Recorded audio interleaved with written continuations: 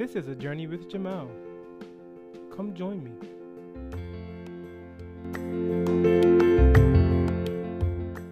Hello, hello. Welcome back to another episode.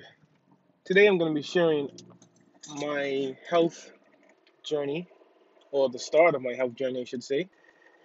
I was never a healthy eater, I guess you can say. I was a chubby kid or fat, whatever you want to call it. I like snacks. I like chips. I like chocolates. I like cookies. I like sweet drinks, sodas, juices. And, just like any child, that those were my main consumptions aside from, breakfast, lunch, and dinner, where I would just snack on whatever.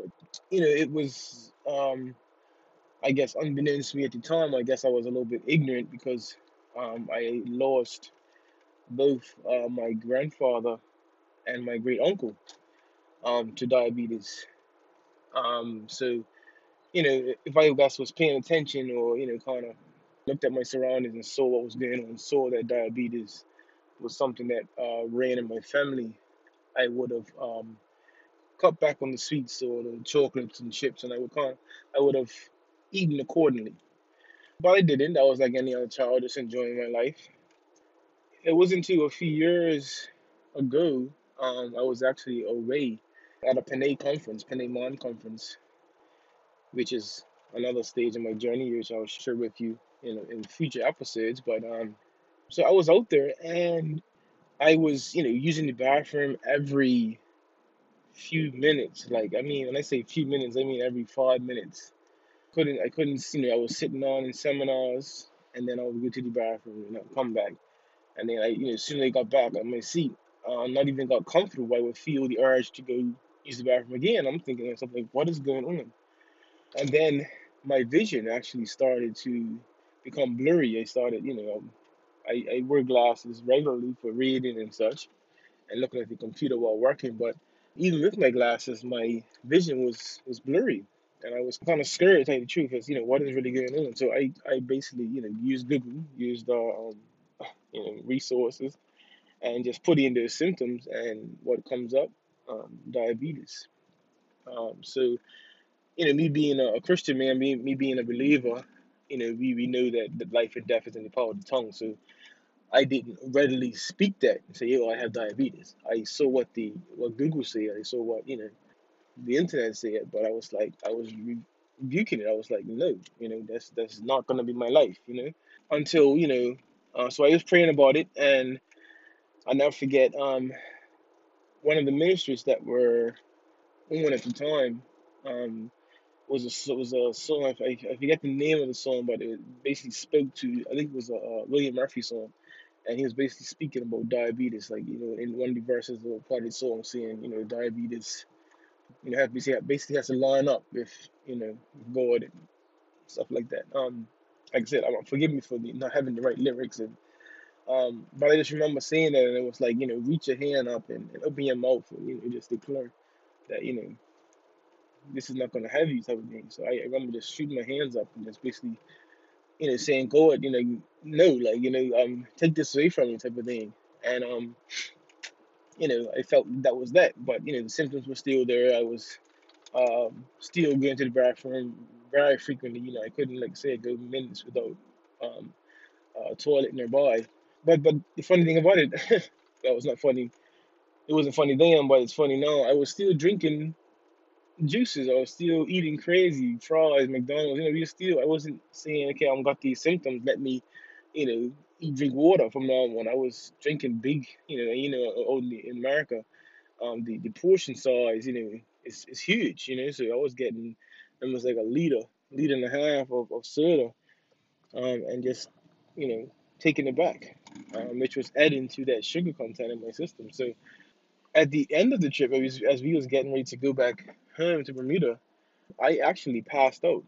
I felt so weak that I just in the hotel we was packing, and I just next thing I know, my wife found me on the floor. It's just like what's going on, and I'm like, so we barely made it back to Bermuda. When I say barely, without me getting into like a diabetic coma. We got back on the island, went straight to the emergency, They didn't even drop our bags; just went straight to emergency room, and lo and behold, they said, yeah, you have type 2 diabetes. And they said that, if I hadn't got there, if I just would have probably went home and maybe came back the next day, I may have went into a diabetic coma because, my sugar was something of like 600 plus, and it's supposed to be about 100. So that was a very scary time for me, very scary time for my family because there's my wife thinking, I mean, am I going to lose my husband? Am I going to lose my partner, my helpmeet, my father to my children? Am I going to just have to go it alone? So I was put on a, very strict um, eating plan and had to, test my sugar before and after meals just to make sure that everything was good and okay. And what I found is, which I guess kind of made it harder or kind of difficult for me to manage living with this, or you're trying to reverse it, or trying to correct it, I guess, was that I had to avoid even starches because, as most of you know, I may not know because I didn't know at the time, that starches, carbs, they basically turn into sugar in the body, for energy. So it wasn't just a matter of just cutting out sweet drinks, cutting out chocolates and chips and that stuff. It was cutting out bread, it was cutting out pasta, it was cutting out rice and potatoes, stuff that, would turn to sugar. So I was basically just eating eggs, meat, vegetables, green vegetables. 'Cause even some vegetables have sugar in them, like carrots and stuff like that. So I couldn't even eat stuff like that. So it was a lifestyle change for me. It was going great. My sugar was dropping. I was testing it. It was down to like the 120, 130. Getting back to that normalcy level. But some of us do, like I do, I got kind of content, and I started to just slacken off. So I felt like, okay, I have this under control. I can manage this. And then I started slowly adding back carbs to my diet. I have a bread slice every now and then, a roll, hamburger on a roll. I started eating back how I used to eat. And here we are now, finding out that I've basically gone right back to where I was. No, my sugar isn't up at the dangerous 600 plus level. However, it's still in the mid to high 300s, which is not good. So this journey that I'm on is also believing God that He will never leave me, He will never forsake me, that He's a healer. But faith without works is dead, as the Bible says. So it's one thing to have faith that God's going to heal me, but if I'm going to have faith but still put carbs in my body, still put sugar in my body, it needs to work together. You need to have faith, but you need to also show that you are willing to change, willing to make a change. You don't have faith that God's going to deliver you from pornography, but every night you go on a pornography site. You have to be that change as well, and then lean on God for that strength to really deliver you from it.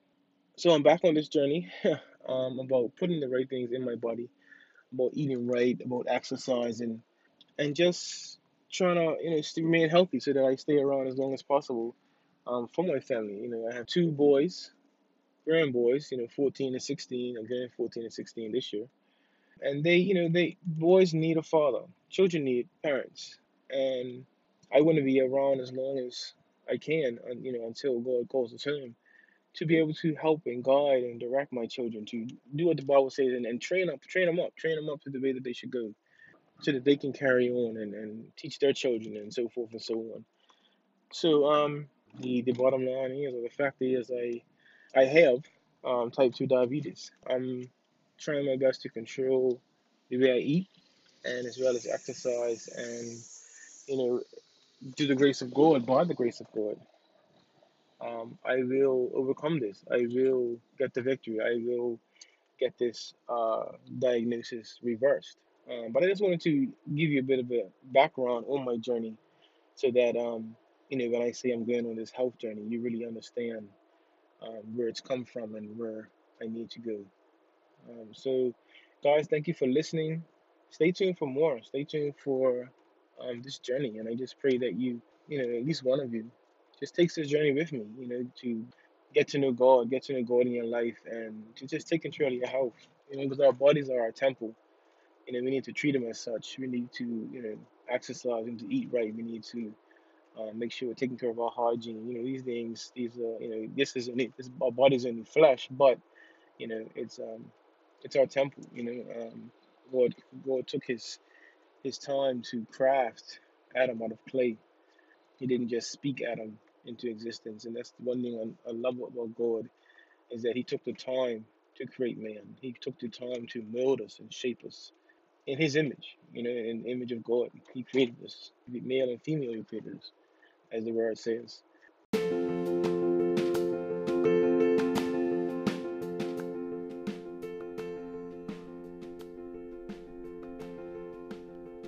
I'm so glad you decided to go on this journey with me today. I look forward to seeing you in the next one.